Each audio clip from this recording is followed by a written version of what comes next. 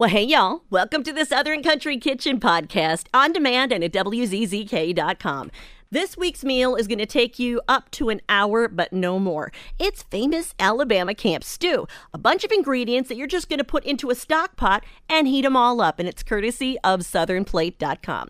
Things like 3 14-ounce cans of diced tomatoes, a 14-ounce can whole kernel corn, 1 14-ounce can butter beans, baby limas or limas, cut up 1 onion, chopped, a 10-ounce can of pork barbecue and sauce, like Castleberries, a 10-ounce can of beef barbecue and sauce, like Castleberries, and a 10 or 12-ounce can of chicken.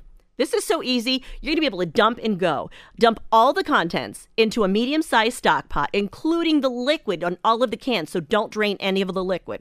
Put it on medium heat, stirring often, and just bring it to a boil. Once it does that, reduce and simmer, stirring from time to time for 30 minutes to an hour. How easy can it get? Then you get to enjoy your famous Alabama camp stew. Look for recipes every single week here on demand and at WZZK.com. By the way, if you use our new app, not only does it allow you to go to on demand and anything else that we're doing, but you might even win $100 this month. So get it for your Android or your iPhone, and I will talk to you next week.